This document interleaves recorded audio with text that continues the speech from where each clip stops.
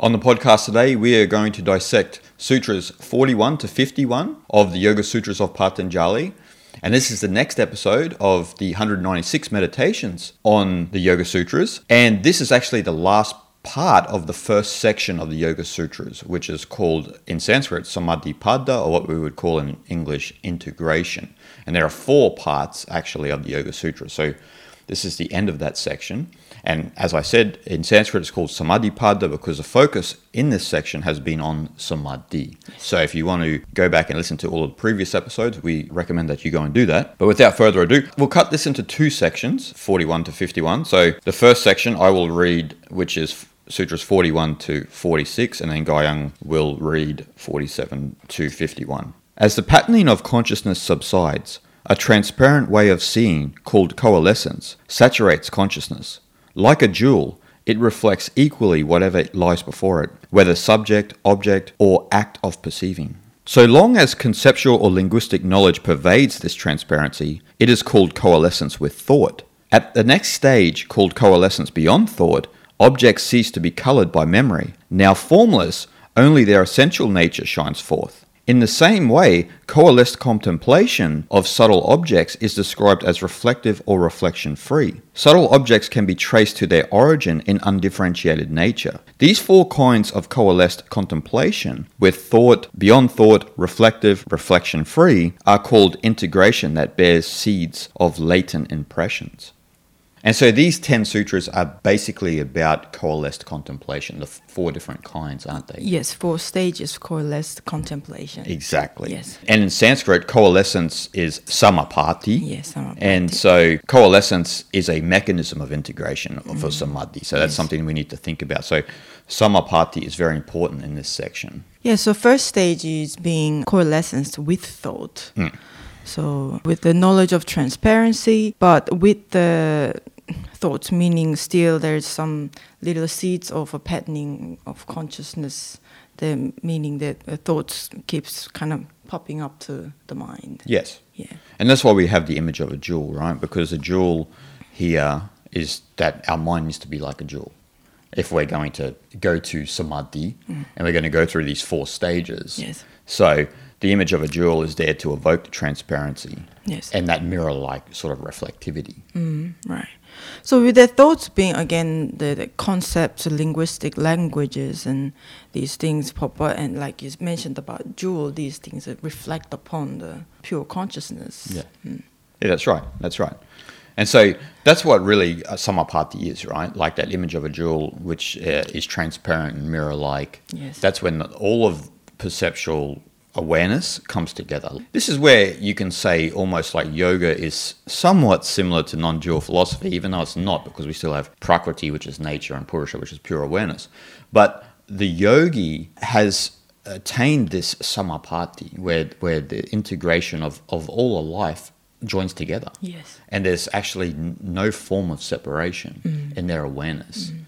So again, the yoga means union, yeah. right? To yoke. To yoke, yeah. So that almost like, although Patanjali distinguishes between Prakriti and the Purusha, but almost like a union between Prakriti and Purusha. Yeah, that's right. Well, in Purusha, you gain the awareness that your true nature, Purusha doesn't really belong to Prakriti.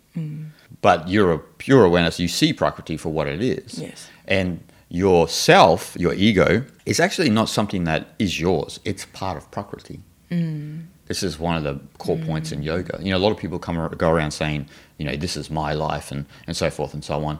And I've made videos before about this is the universe's life, not your life. And yoga would agree with that because your ego, everything about you, in air quotes, belongs to Prakriti. Pure awareness is always pure. That's actually your true nature, but it doesn't belong to the natural world. Right, so actually that pure distinction, and that has to be addressed and acknowledged. Yeah. That the fact that your ego, the me and I-oriented thoughts, it all belong to Prakriti. That's right. Not part of Purusha. Not part of Purusha. Because Prakriti is all of the physical and mental soup of existence. So all of the energy and everything we see, right, and experience is Prakriti. And yoga, I'm not saying that that's a negative thing. Like, it's great to experience life and to actually be this person, but you need to realize that you're not really this person. It belongs to this world. So you need to develop this gap between Prakriti and Purusha. So you are not blown by the winds of change in Prakriti, because Prakriti tends to change. Purusha is eternal, unstained awareness. So you cannot be moved by this or that. Yeah. So you need to abide in that. And that's what these sutras are actually about. It's about coming back into that understanding. Yes. So we should talk about Samapati, right? Because Samapati, a lot of people probably don't understand this, but it's not an altered state of consciousness. No. And that's like a lot of people think when they evolve in their spiritual practice that they're going to have some sort of hallucinogenic state of consciousness, but that's not actually what it is. Yes,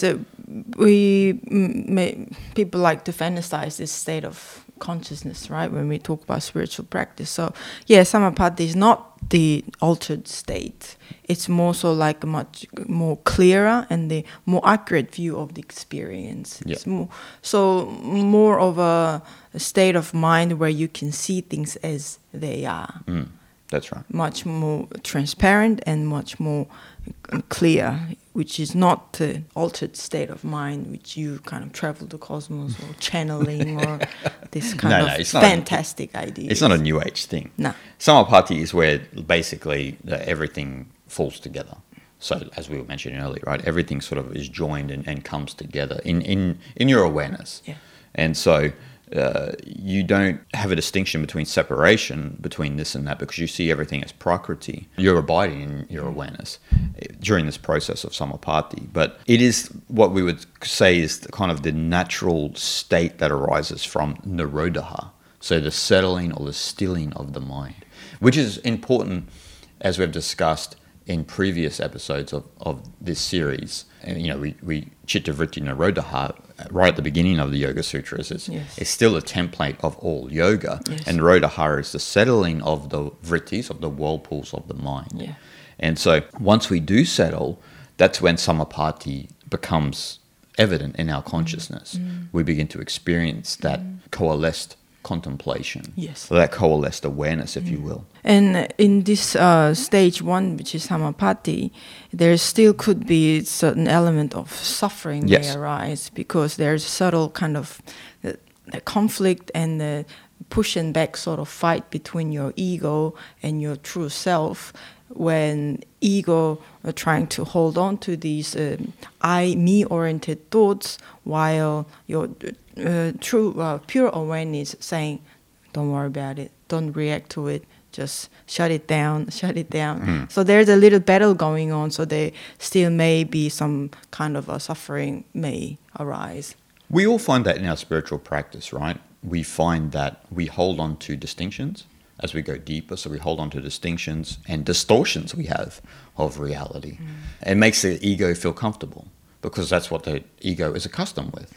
And in some sense, we need to tend and care for our ego, because it became what it is in this life. But it is not who we are, especially if you're serious in yoga or in any other Eastern spiritual practice. And so you have to be aware of that, as you said, that samapati suffering of that holding on to the distinctions, as opposed to because you are in a bit of a battle in your spiritual process between that a little bit, right? Where we don't want to fully embody coalescence. We just want to hold on to the distinctions that we have, and we're scared to step beyond the pale. And a lot of people do experience this. You see this, people who even will spend years in ashrams. They speak openly with the guru about this, that they're scared just to step over that line, because they might think it's some sort of crazy state of consciousness or whatnot, but it's not. Yes, so the next stage is called the coalescence beyond thoughts. So this one is without any thoughts. So objects cease to be colored by memory. Now formless, only their essential nature shines forth. Again, when memory ceases, right? Once we are not coloring the reality with our memory, we begin to see reality as it truly is, as opposed to how we've been trained to see reality as it is. And this is a big theme within the Yoga Sutras, as you know. We've spoke about this in the previous chapters, because Patanjali keeps harping on about this coloring of reality. Now, coloring here means the coloring with the conceptual frameworks we have, past memories, our conditioning is how we filter reality. But can you see reality without any of that? Yeah. Is what he's challenging us to do. As he said, now formless, only their essential nature shines forth. So then what you see from that beyond thought aspect of coalescence is you see the Purusha and all, or you see the Atman, to use Vedanta as an example. Yes, that's right. Again, once we begin to see the objects stands before awareness as it is, without any association from your past memory or experience, then you finally get to see the reality or nature as it is. Yes, that's right. And so we go to the next stage. We have coalesced contemplation of subtle objects is described as reflective or reflection-free. So we're getting down into deeper levels here of subtlety, as Patanjali would talk about. Like we've been talking about, differences between gross and subtle here. The subtle is the immaterial, right? The subtle perceptible reality. And there's a few ways to explain that. Like in Sanskrit, you have this idea of tanmatras, so the subtle primary experiences underlying. So you have like sound, form, odor, flavor, feeling. And if you go even deeper, you have the three components of the movements of consciousness, which we would talk about, which are intelligence, buddhi, sensory mind, manas, and ahamkara, which means I maker or ego, sense of self. Yes. And these are the subtle aspects of this coalesced contemplation, which we encounter. And that's part of the deeper practice, right? Getting into those ones. Yes. As opposed to dealing with the gross material world, which is basically just visible and perceptible because it's just matter and products of consciousness. But this is where we go deeper into our spiritual practice, right? Because you become aware of the essence of like what he talks about, like sound, form, odor, flavor, feeling, buddhi, manas, ahamkara. You become aware of all of that. Yes. Yeah, in a subtle sense, you get to finally recognize these kind of sensory activities that are occurring within your sensory state of mind. Yeah, for sure. Definitely. And so these subtle objects, as he mentions, can be traced back, right? So we can trace these back to the origins of really nature itself or Prakriti. Yes. So still it's not pure awareness, but it's the type of coalescence that evokes awareness of the subtle objects. Yes. So, which they might call as sattvic awareness, if you will. Yes. I mean, once you get to be aware of your physical sense, that's the kind of gateway to get into the subtle awareness. Yes. Right? Yep. So, not the other way around, obviously. No. That's definitely not happening. Yeah, so subtle objects, the cognitive activity is much more subtle than material awareness. Yeah, as you mentioned, that sattva, like sattvic stage of consciousness of mind. Yes, that's right.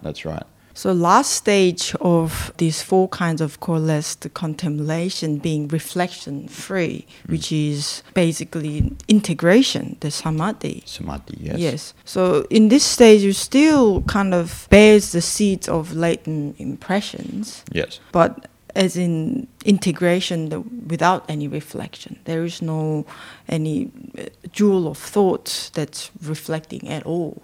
Yes. Complete integration state of mind. So the stuff of the self is no longer seen as the rest of creation, right? So the subject and object are no longer seen as separate from this perspective. Yeah. Latent impressions in this sense still arise, but they're not in the sense of the ego, so to speak. So the consciousness has internalized and settled itself, basically.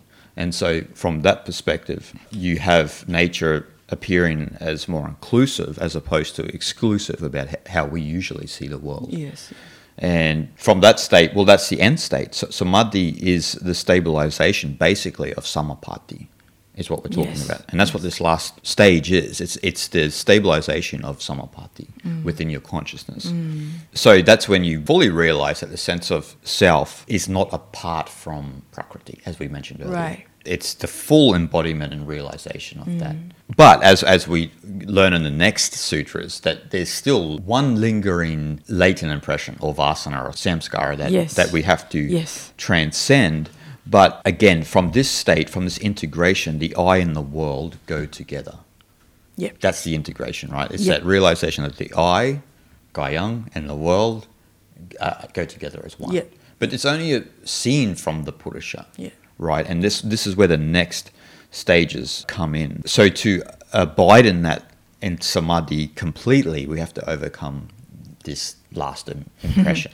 Yeah, so let's have a look with what the not last one is.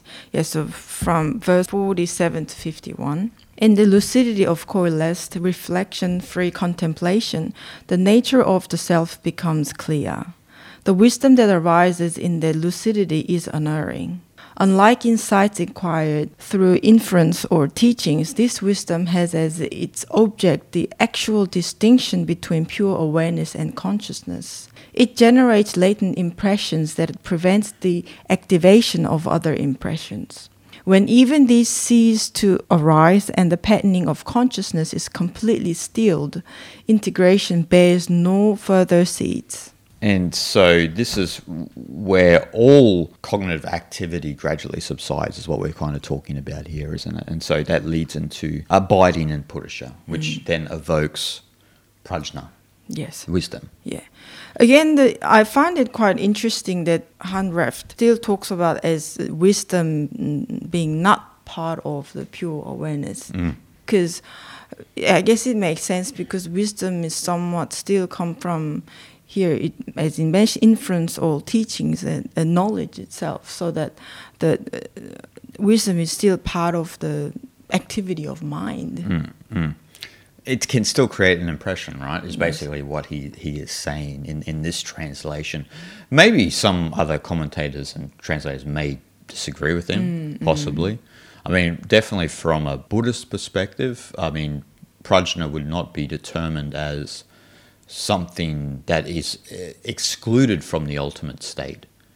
It's something that actually is evoked from the ultimate state. But I guess Chip Hartranft is trying to make a distinction between, in his commentary, between, well, that is what is evoked, but then there's samadhi is kind of beyond all sorts of knowledge, distinctions, wisdom, or any sense of duality or contemplation or anything of that nature.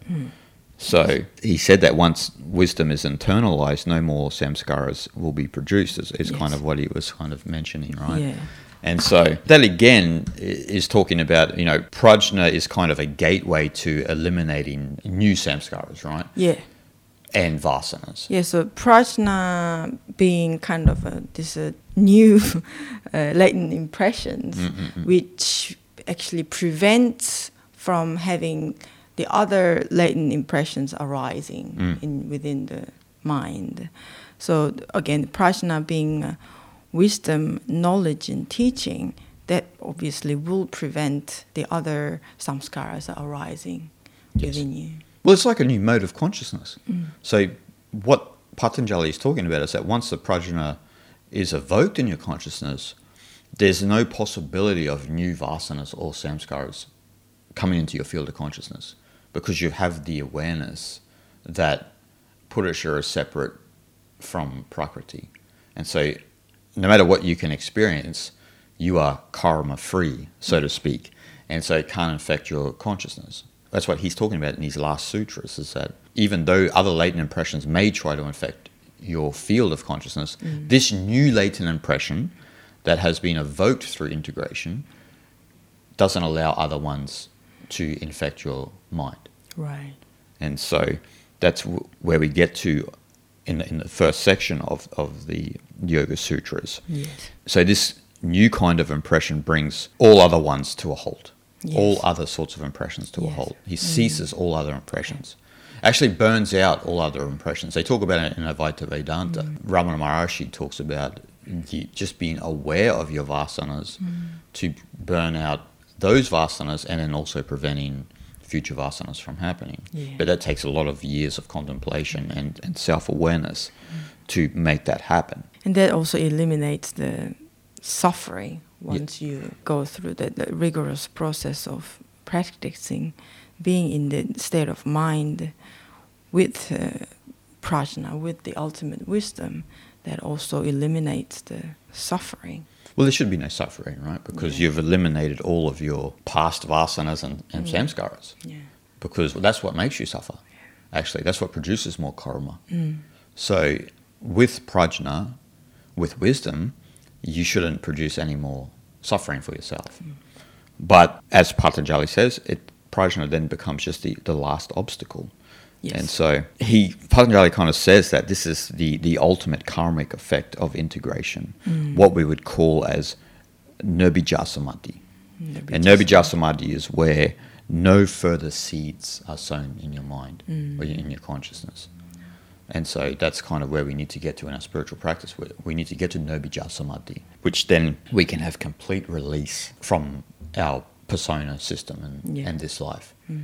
Yeah, when once our attention is completely distilled and pure, and there's no longer any patterning of consciousness. No. Then this integration, this kind of integration bears no further seeds at all. No seeds at all. No, not at all. And this is what Patanjali would say is fulfilling the purpose of nature. So what you just mentioned, that's fulfilling the purpose of nature. So from his perspective and from the yogic perspective, that's how we fulfill the purposes of nature, is by coming to that realization that no more seeds are sown. We are free from even prajna. We are completely, I was going to say a blank slate. We're kind of like a blank slate, right? You are empty, but you are not creating any more karma for yourself. You are free. You experience ananda bliss. And this is fulfilling the purpose of nature. Yeah, again, it bears no further seeds, meaning I would say it's a complete liberation, isn't it? Completely, you become liberate from all your vasanas, samskaras, and these rigorous, repetitive patterning of consciousness, right? You become free from all this, and going back to complete the purpose, ultimate purpose of nature, which is a complete liberated state, complete freedom, really. Well said. And that's about it, isn't it? Okay, guys, we hope you enjoyed, and we'll see you guys next time.